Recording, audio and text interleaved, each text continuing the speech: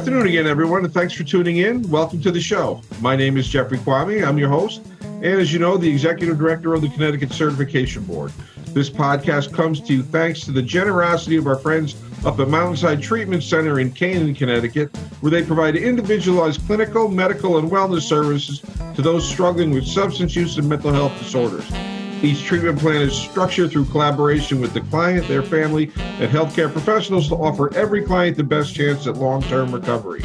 Mountainside is proud to be the only rehabilitation center in the state to be accredited by both CARF International and the Joint Commission. Right now, Mountainside is currently recruiting passionate and talented individuals for its Connecticut and New York locations. Every employee, regardless of position, plays a role in improving the lives of clients and their families. If you're interested in joining the Mountainside team, please visit mountainside.com/careers.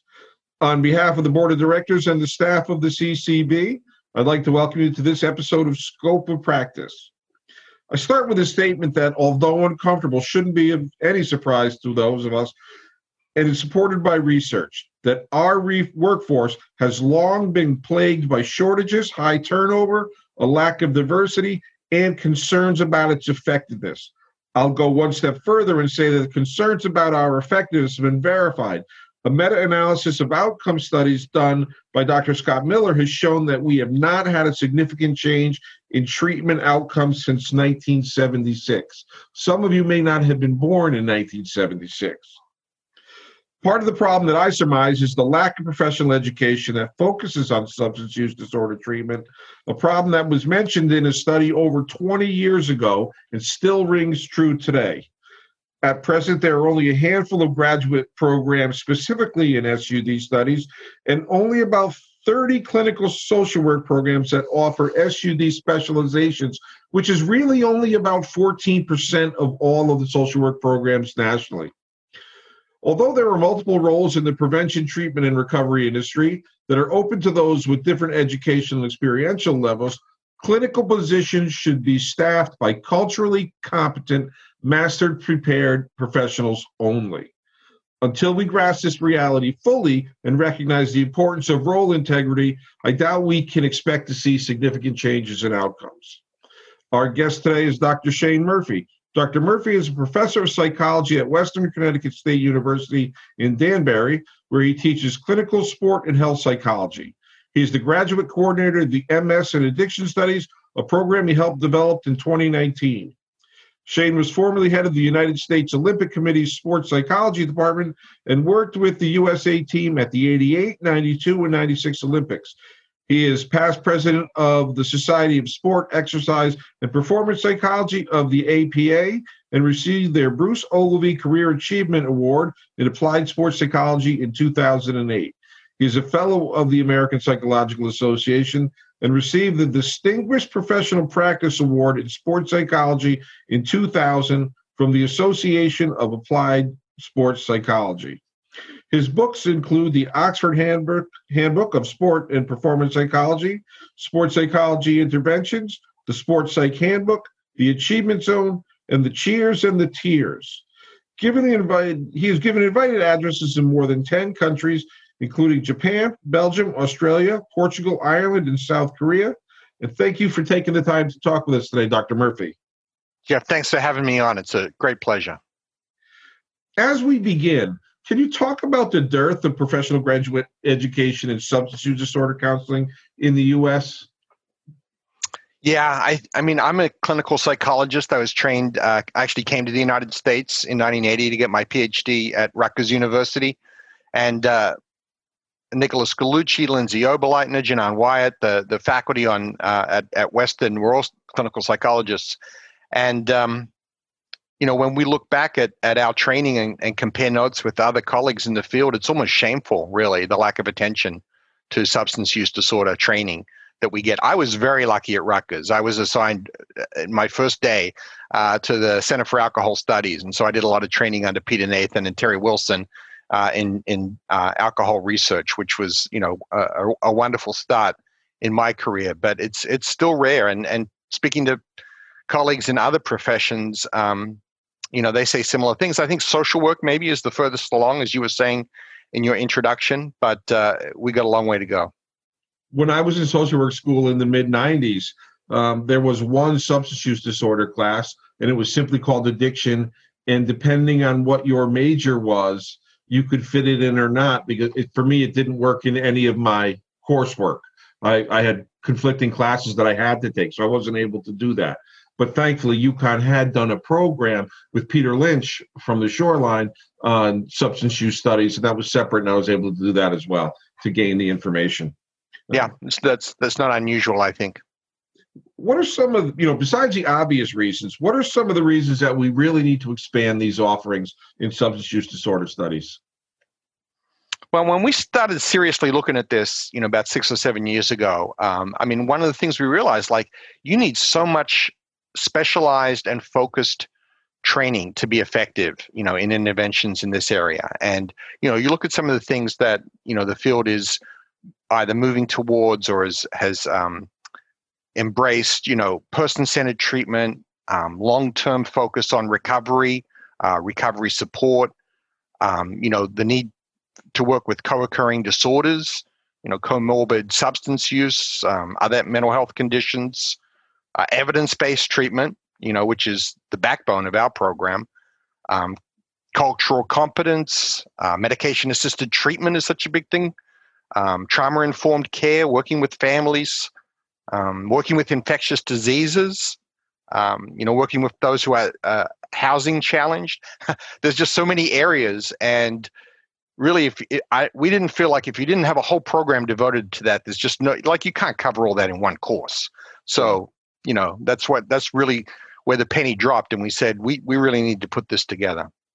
I think that as we've seen more attention paid to co-occurring disorders over the last 20 years or so, actually, I think in 2007 or 2008, this Department of Mental Health and Addiction Services here in Connecticut really came forward with a lot of the COSIG grants and promoted a lot of co-occurring education. But what we're seeing now is even more that the folks that we treat in our publicly funded system, which is a majority, have an incredibly high percentage of co-occurring disorders compared to those not seeking, that are not in treatment or are receiving treatment in some private facilities, but they have their share as well. So the fact that we are addressing it is really important because they're the individuals that we see and help every day.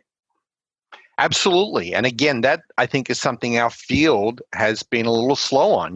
There was for a long time really sort of a siloed approach where it was like you couldn't even get addiction services, if you had mental health, and vice versa. They wouldn't let you into mental health programs. It's like, oh, you have an addiction, you're dirty, and you can't come into our program. So we really have to fight that. And again, modern approaches say it only works if you treat both together and acknowledge the impact of each on the other. And experientially, I've seen that, and many people know that in 1990, I lost my brother to a self-inflicted overdose. He could not, for so long, he could not get into substance use treatment because of symptomology of depression. Things affected his ability to show up on time and things. And he couldn't get into any psychiatric treatment because all of his urines were positive and they wanted negative urines. That's right. Ultimately, they did find a program that was willing to look at both, but due to some medical issues, and he found out he was HIV positive, and it was enough for him in 1990. He took his own life.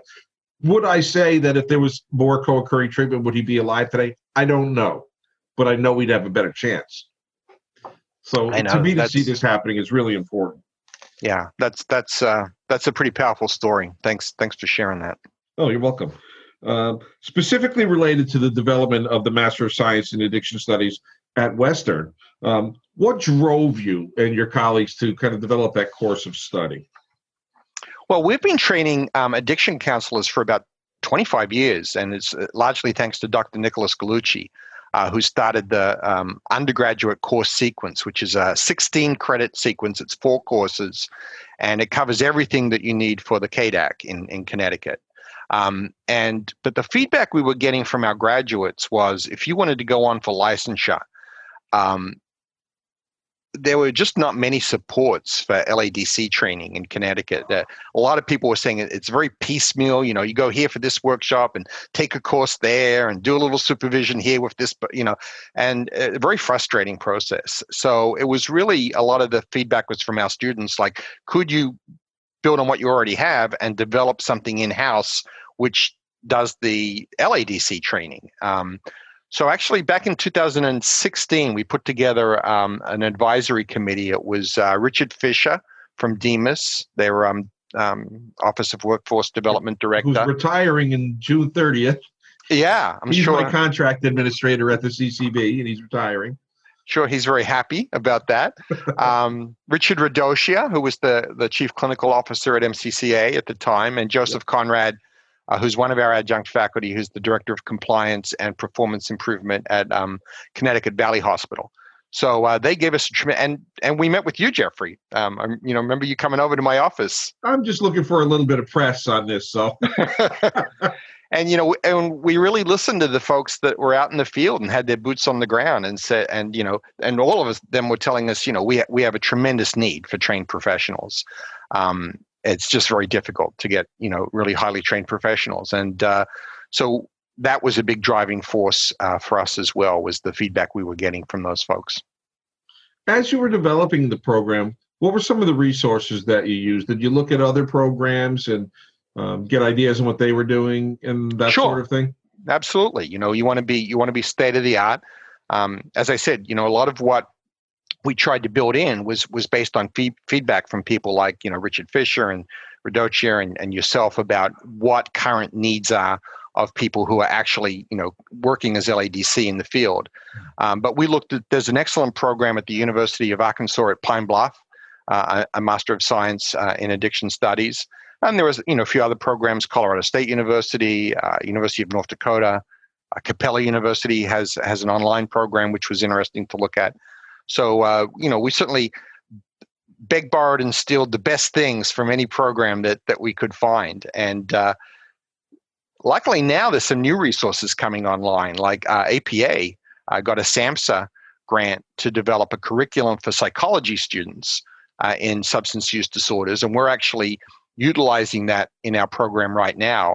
We're one of the trial sites for their grant. So that is encouraging to see, I think, in our field, that there's now more promotion of serious attention to substance use disorders in fields like psychology. Well, I would venture to guess that the new focus among psychologists has a little bit to do with Dr. Arthur Evans and his background, currently being the CEO of the American Psychological Association. Those in Connecticut know Dr. Evans as having a big part of recovery-oriented systems of care, along with Dr. Tom Kirk, and taking a very broken system in Philadelphia and turning the entire city system into one strong recovery-oriented system of care. So I know that's an interest that lies within him. Absolutely. And he is tremendous. I've gotten to know Arthur very well because I do a lot of work with the APA as a volunteer. In fact, I served on their board of professional development for about 6 years as my council rep for that Society of Sport and Performance Psychology. So, and he's tremendous, and he has that background, and he has that interface of, understanding the problem, but also understanding the public health needs and the difficulty of implementing it, in a large urban community. And that's really fantastic for our field, I think, to have that. And also, just really understanding underserved minorities and their needs. One of the things that I learned from Dr. Evans and from some of the individuals that worked with him in Philadelphia was about how you take research and implement it into practice.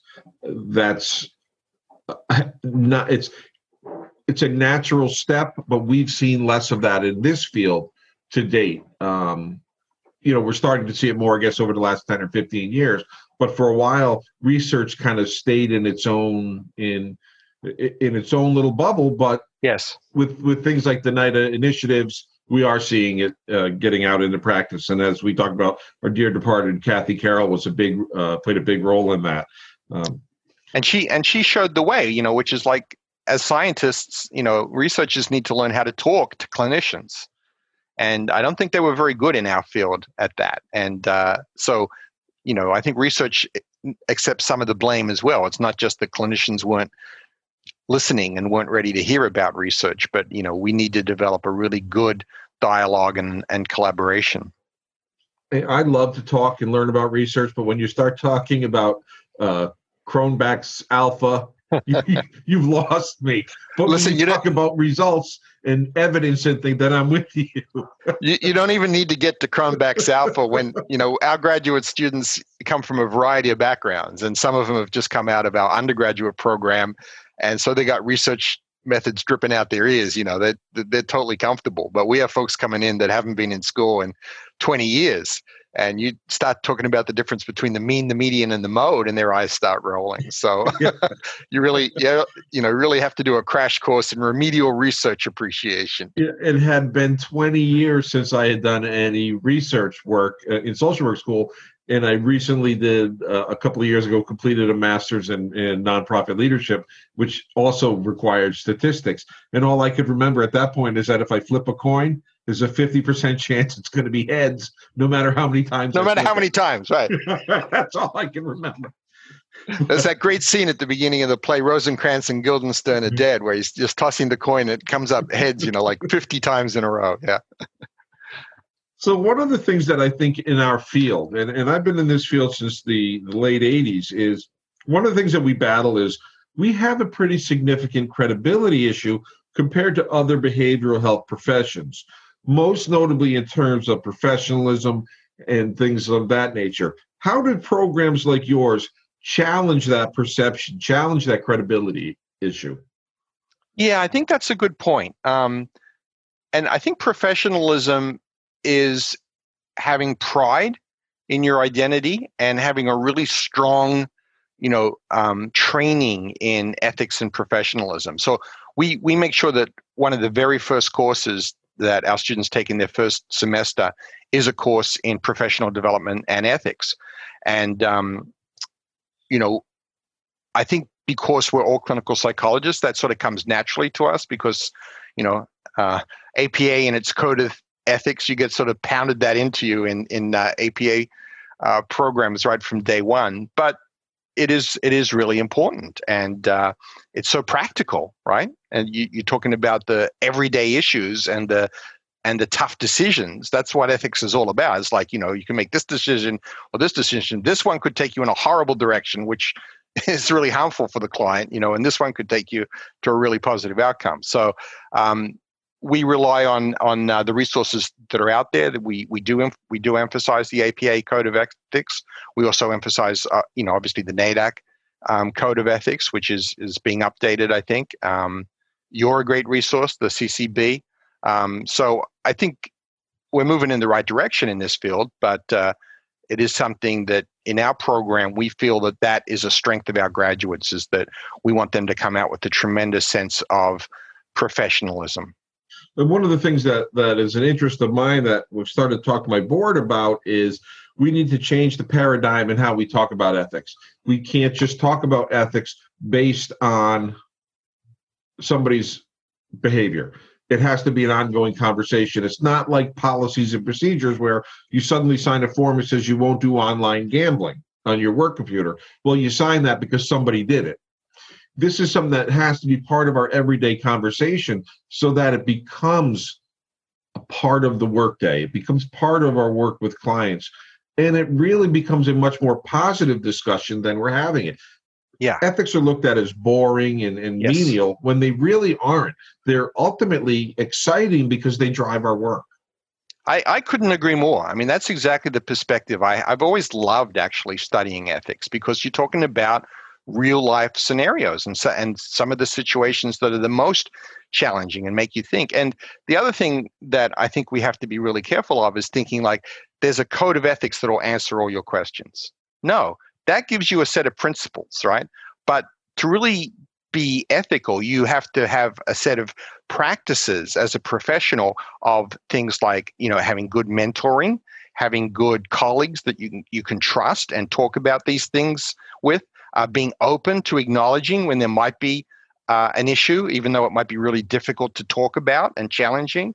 So it's really much more, as you said, I think, just it's everyday practice rather than saying, oh, I got to do what this code that's handed down on these tablets from, Mount Sinai or wherever, Yeah, it's not a cookbook. It's not a menu. And I think my first interest in ethics, looking at it a little bit differently, was when I was an intern in social work school, that we were doing intakes at a mental health clinic, and one of the clinicians had presented the information to our consulting psychiatrist about the individual that he had just sat with.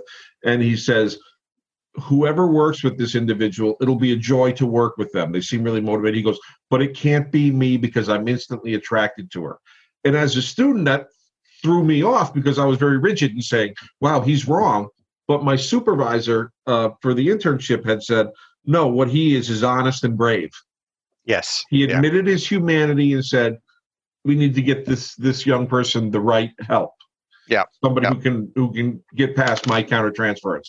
And that kind of blew me away. And it was great. That opened up my interest in countertransference. I was going to say, it's good that you got that, exposure early, because that's so important to be able to start recognizing that from day one. And my inappropriate opinion of it was corrected immediately. And I'm grateful for that, because it opened up my eyes to a lot of different things and looking at things from a different perspective, not so rigid as right, wrong. Well, I wouldn't even say an inappropriate perspective. It's an undeveloped perspective, right? That's the whole process of being a professional, is you start to get a higher and higher level of understanding of what's going on. As we talk about things like professionalism, one of the things that jumps out is to me is that despite the fact that we have over 60 years of research on the efficacy of medications to treat opioid use disorder, there are still pockets in the field of paraprofessionals and professionals who have an anti-medication bias. It warmed my heart to see that you discuss medication-assisted treatment and recovery in one of your programs. Can you talk about that class a little bit? Well, it's not just the class, right? We talk about MAT throughout every course in all of the, how many courses we have? 11 courses, in the program. So, and we have this big grant from HRSA. We're actually able to pay a stipend to our students when they're on internship, which is just wonderful. It's a 4-year grant. And that's one of the emphasis of that grant is on training students in medication-assisted treatment. So they want people out in placements where they're going to get exposed to that.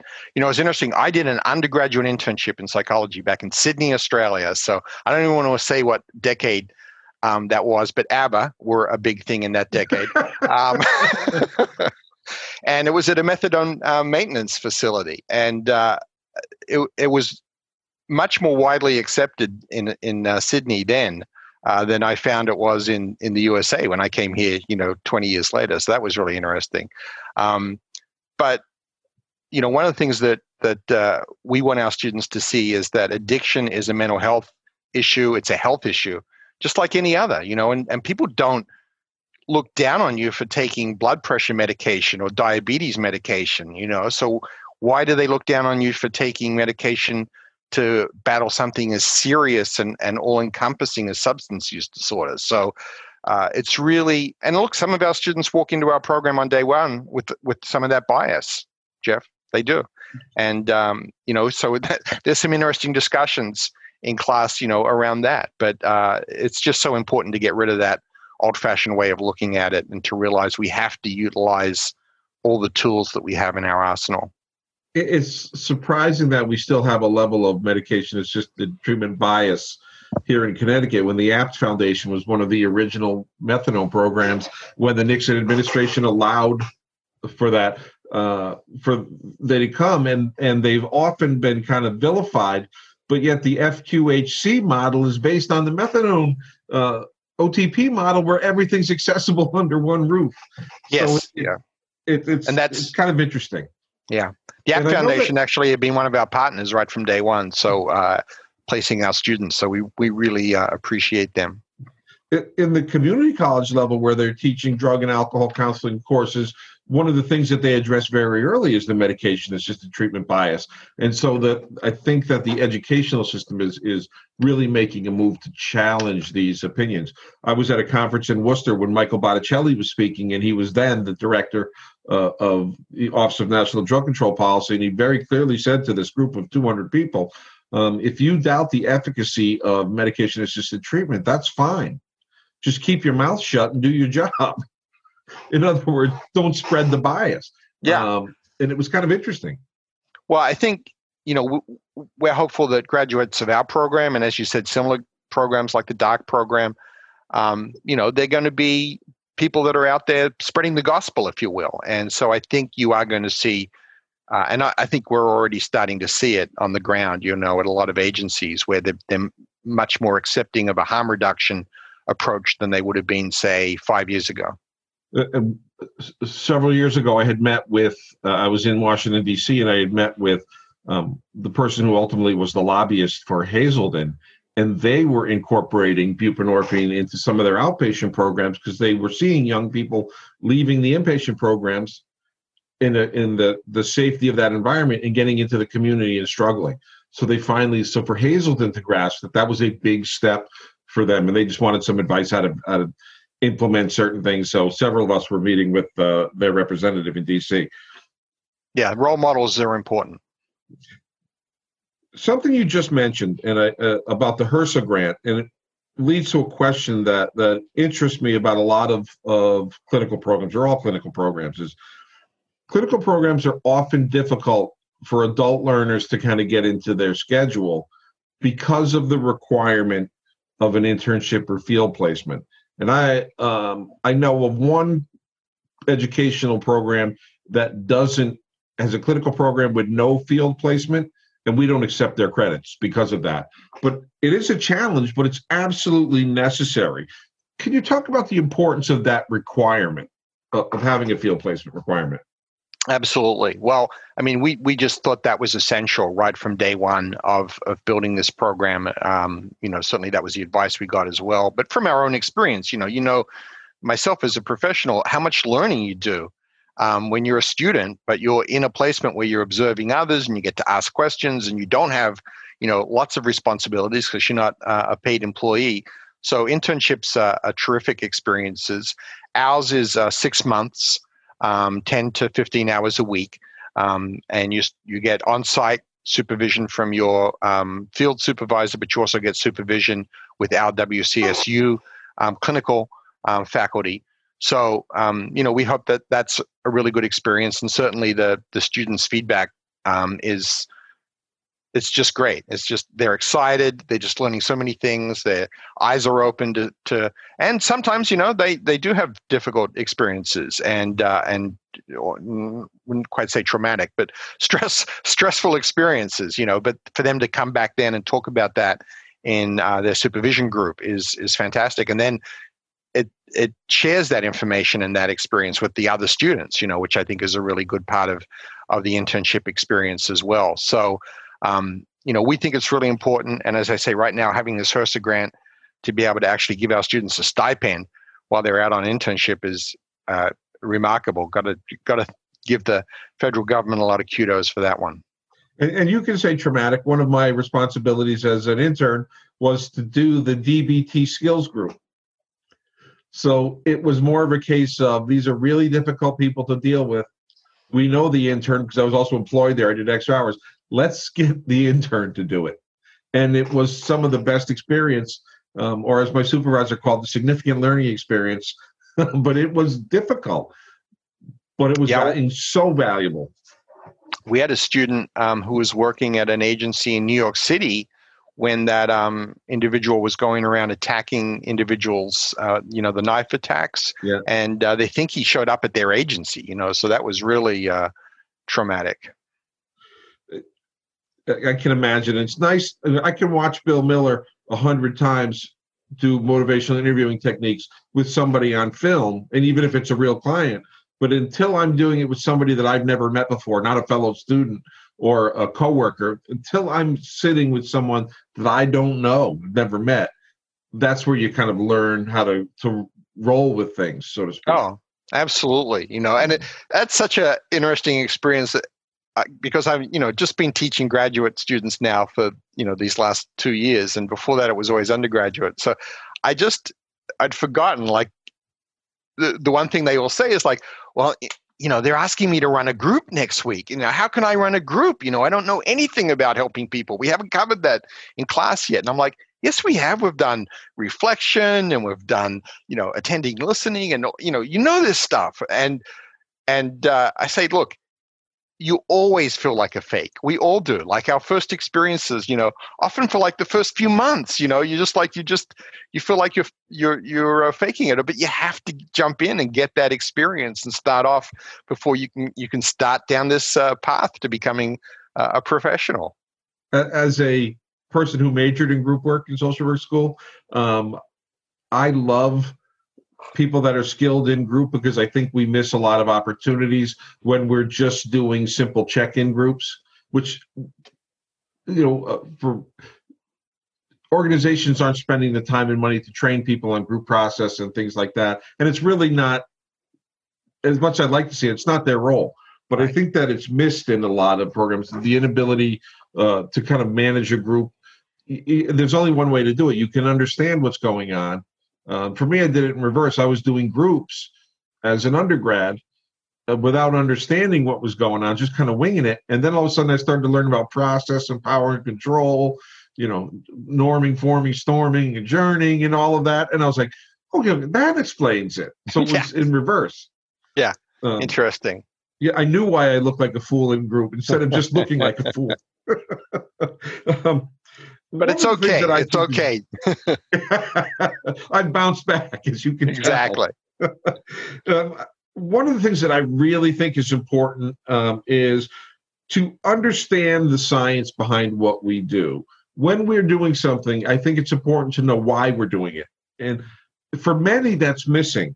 Putting on your researcher hat, can you tell us why it's important to kind of have a good understanding of current research? Oh, absolutely. And again, that's something that is in every course in our program as students are reading original research. Again, they don't always like that. They look at a 20-page research paper and their eyes start rolling. But I always say, hey, you've got an abstract for a reason. That's going to give you a clue to what's in there. But you have to be a lifelong learner in this field, right? I mean, I think in any profession, but in our field in particular, like, I didn't know anything about fentanyl 10 years ago. We weren't incorporating that into our training programs, and you just have to be really able to get up to speed quickly on things that are happening. We've just discussed the evolution of MAT, within the field, and realizing its importance and the evidence that's out there for its effectiveness.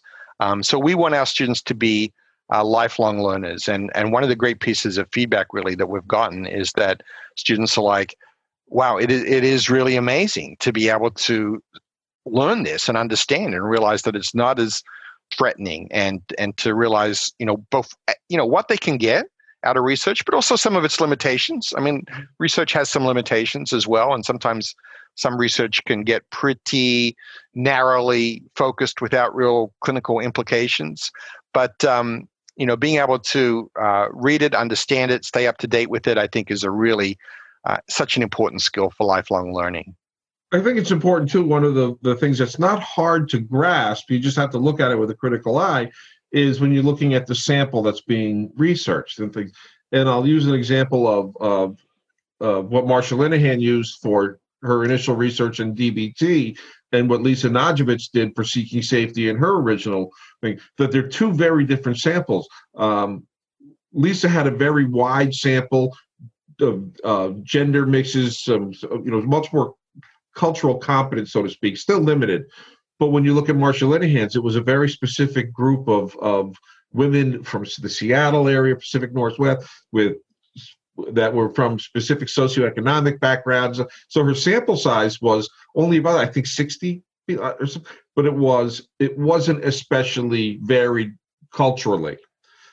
So the fact that DBT is as effective as it is, it wasn't designed necessarily to do that. Kind of the research didn't show that it would be. It showed who it would be effective for. And I think that's important when we look at things so we can understand the basics of research. And we know that not every intervention works with every person all of the time.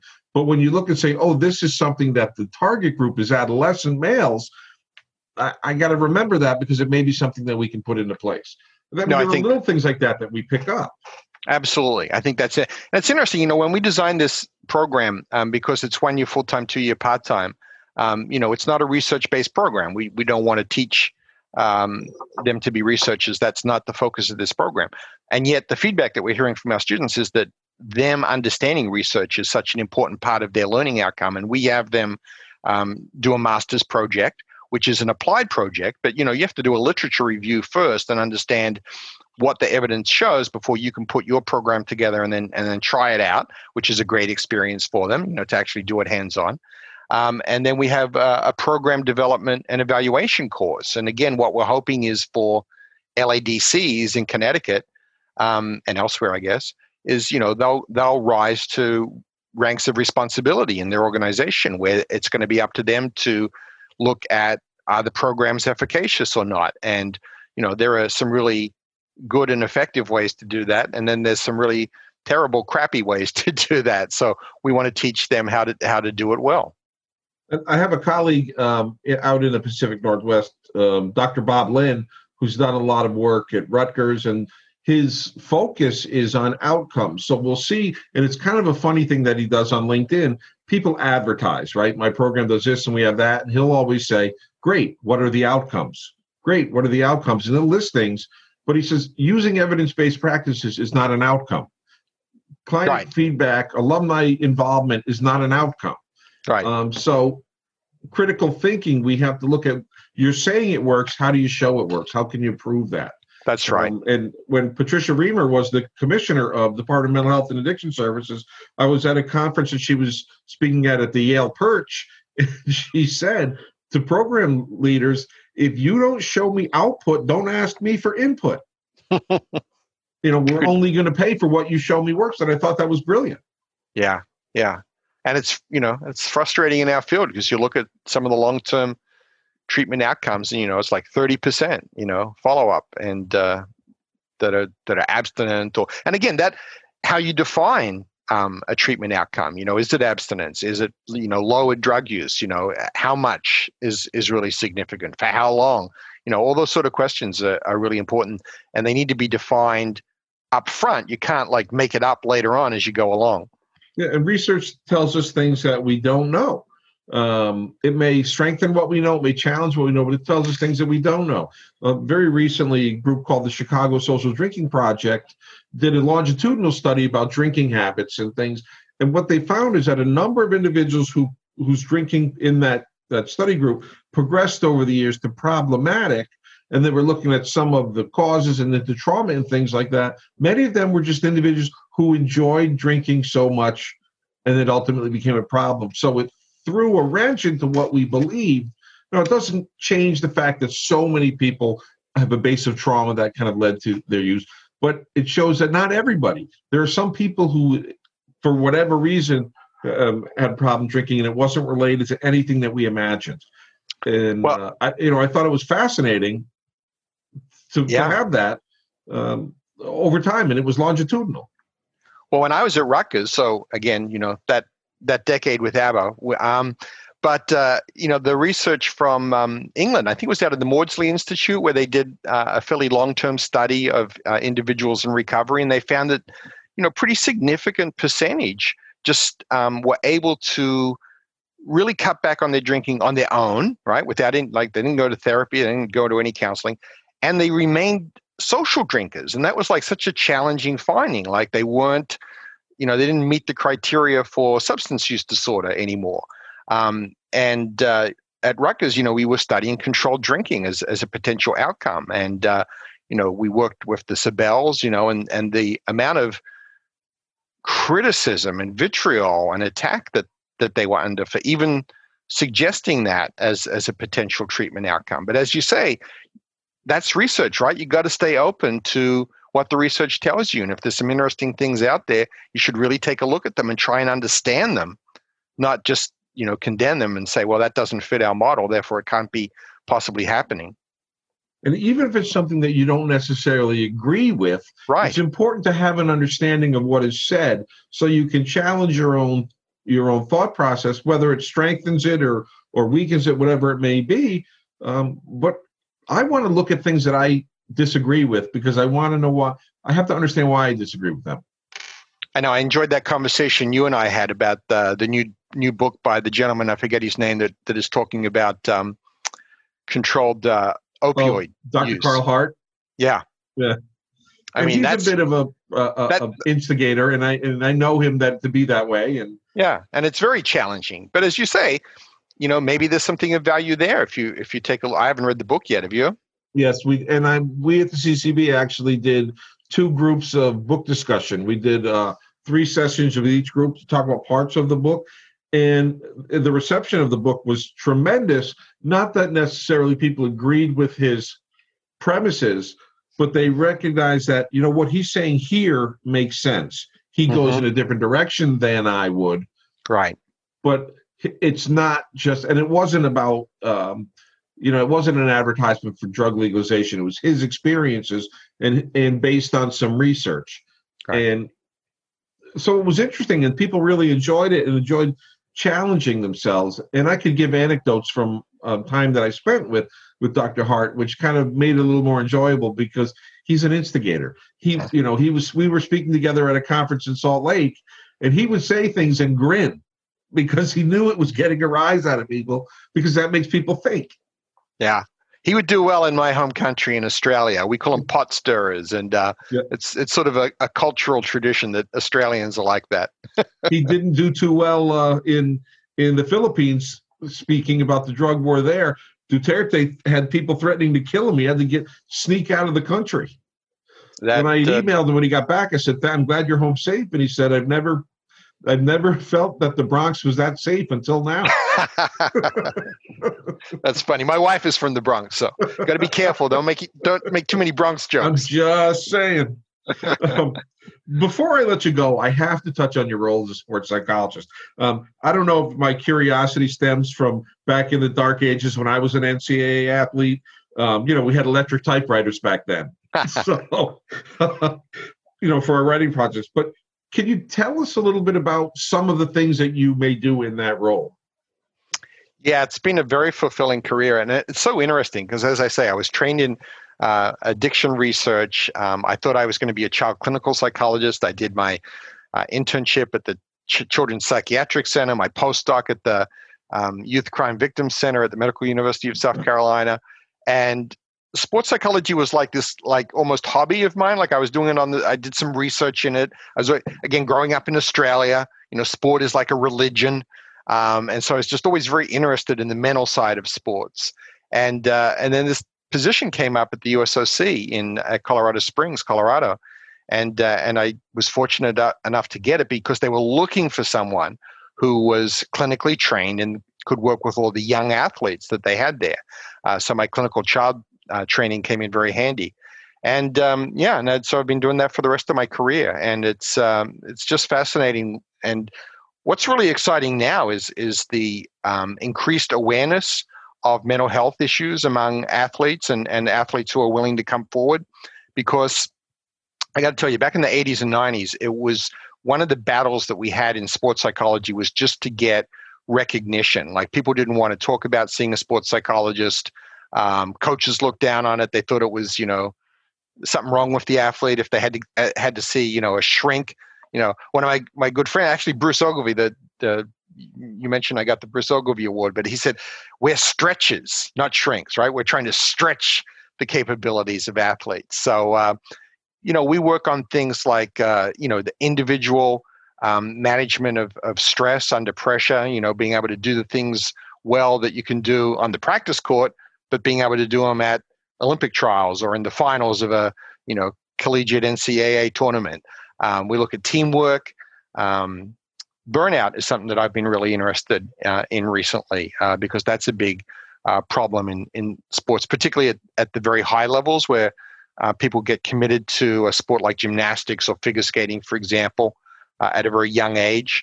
So yeah, it's been a fantastic career for me, and it's sort of interesting that at 57 I transitioned and became the director of this graduate program in addiction counseling. It's interesting journey. Back in my day, it was the university would hire a motivational speaker to talk about visualizing yourself winning and all of that stuff, and it doesn't have any long-term effect.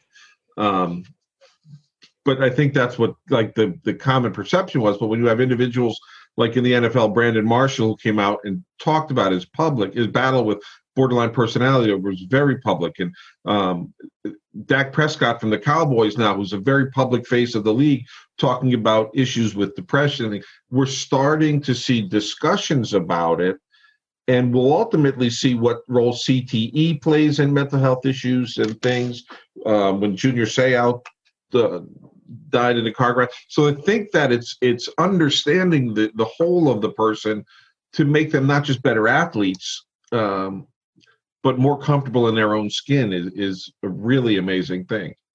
That's always been my perspective, that it's a holistic view of things. You have to be mentally healthy in all areas of your life to perform and function at a high level.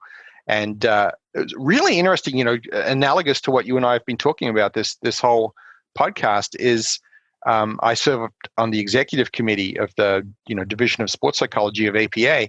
And, they're hiring now. They hired just recently 3 clinical mental health counselors at the USOC, the Olympic Committee. Most colleges are now hiring clinical mental health counselors out of either their athletic departments or sometimes their counseling department working with their athletic department. And they're finding the same thing that you and I have been talking about, the lack of well-trained professionals. Because again, in clinical and counseling and even social work programs, there's often very few training opportunities where you work a lot with athletes. So there's a real need in the field for well-trained people right now. We talk, a lot about the struggles that people have, and one of the individuals that's been in the news a lot lately, Miss Jenner.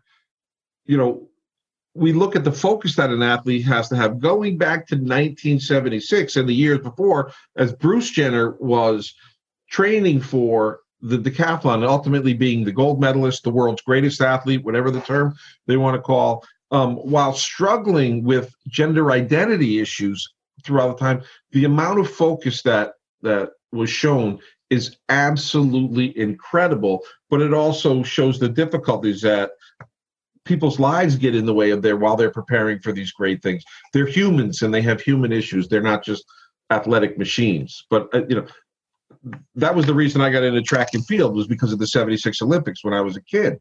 And so when I think about when she made her transition, I keep going back to the focus that she must have had to be able to say, I need to do this, but even with all these other things going on in my life.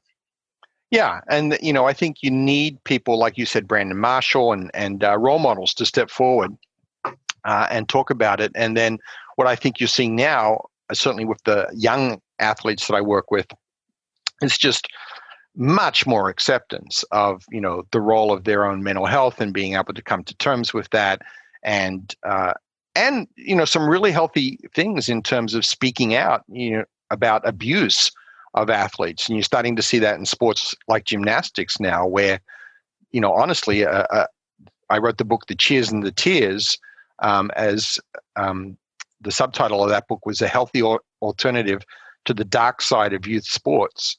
And in that book, I was talking about the dark side of youth sports and how athletes can be abused and manipulated by adults and people in authority. And that was even before some of these scandals like the Jerry Sandusky scandal and so on really came to light. But I was already seeing it as a clinician. And now athletes and their families are standing up and saying, look, this is just unacceptable. You can't have this sort of a culture where you're physically and emotionally and psychologically abusing people in the name of perfection and high performance. And I think that's a really positive step forward. When I look at one of my early podcasts was with Murphy Jensen, who was the 1993 French Open doubles champion, he and his brother, Luke and Murphy Jensen. One of the things that he and I talked about was not feeling good enough. And here he was days after being the best in the world, winning a major, saying, I don't deserve this, it's going to come crashing around on me. And ultimately, it became a self-fulfilling prophecy. His drinking and drug use made it crash around him because he didn't feel worthy. And it was just to hear him say that was affirming to me, because I think that's something we all, people experience when they've achieved some level of success, whether somebody who's first in their family to graduate college. But it was just a fascinating conversation, and I go back to that. I think of that often. And it's more common than you think. When I was with the U.S. Olympic Committee, one of the programs I was most excited about and proud of was the Career Assistance Program for athletes. And what we heard from athletes time and time again, and these gold medal winners and multiple Olympians, is like, well, now what? All I do is sports. Like, I'm no good at other things in life. So what other careers are out there for me? And everyone else is looking at it. I'm like, oh my goodness, this is like a demigod, like an Olympian. And so, working on transferable skills and taking what they've learned from sport and being able to apply that to the rest of their lives was for them to start understanding that and putting into practice. That was tremendously fulfilling. And I think we need to see role models of that.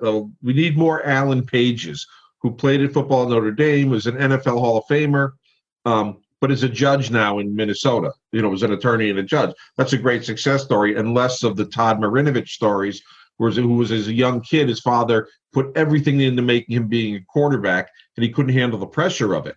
He had the skills, but he had been beaten down so much, he didn't have coping skills to deal with failure, which ultimately comes. And Ryan Leaf, another colleague of mine, who talked about his failures and not knowing how to handle them, which ultimately led to his demise. Yeah. Ryan Leaf, just placed in impossible situations, right? Yeah, he said he had never failed until he got to the NFL, and he didn't know how to handle it. Trevor Lawrence, just drafted number 1. He's never lost a regular season football game in his life. High school or college. That's never lost. And now he's with the Jacksonville Jaguars. I'm like, good luck with that. Let me just kind of bring it back, although this is really interesting to me. Our time is short. So how can people get in touch with you for more information on the Addiction Studies program at Western, or if they want to reach out to you with other questions? Sure, absolutely. So our website is www.wcsu.edu/psychology. And if you go to that, you'll see a prominent link for the MS in Addiction Studies program. Our phone number is 203-837-8459. And you're always welcome to send me an email if you want to ask about anything related to this podcast. It's Murphy S, MURPHYS @wcsu.edu. And just to go through that to make sure that we've got it right, your website is www.wcsu.edu/psychology. Correct. Phone number is 203-837-8459. All right. And email is murphys@wcsu.edu. That's it. Excellent. Any final thoughts before we finish up?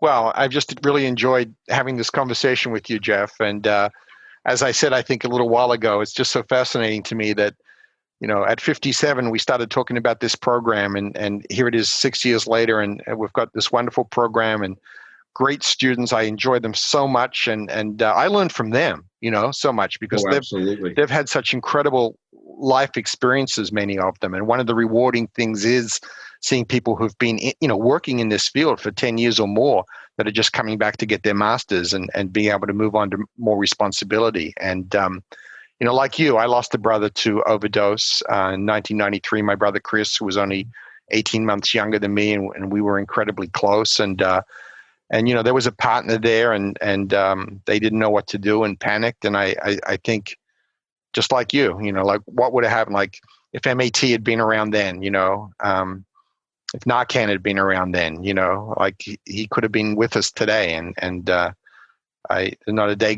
goes by I don't feel that loss. So it's rewarding to be able to give something back. When I can see somebody change and to know that I may have had a small part in it is really gratifying. And from my position now, when I see and can impact counselors who themselves each impact 60 people, it's really it's humbling, actually, when you think about it. So it is humbling. I appreciate your time, and I'm definitely going to take you up on the Indian food offer you made several weeks ago once we can get out and do those things. Yeah, I think that's starting to happen. I went to a ball game last night, so absolutely. I went to an indoor restaurant this weekend, so it's happening. I am not that brave yet, but I'll get there.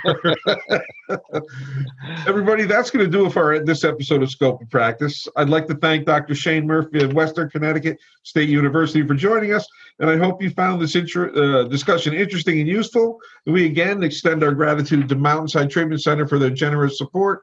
We here at the CCB appreciate everyone who's listening. Please don't forget to follow us on Podbean, iTunes, Amazon, or your favorite podcast application. And we'll catch you next time as we talk to Dr. Meg Patterson of Texas A&M University about an interesting recovery support pathway. Until then, everybody,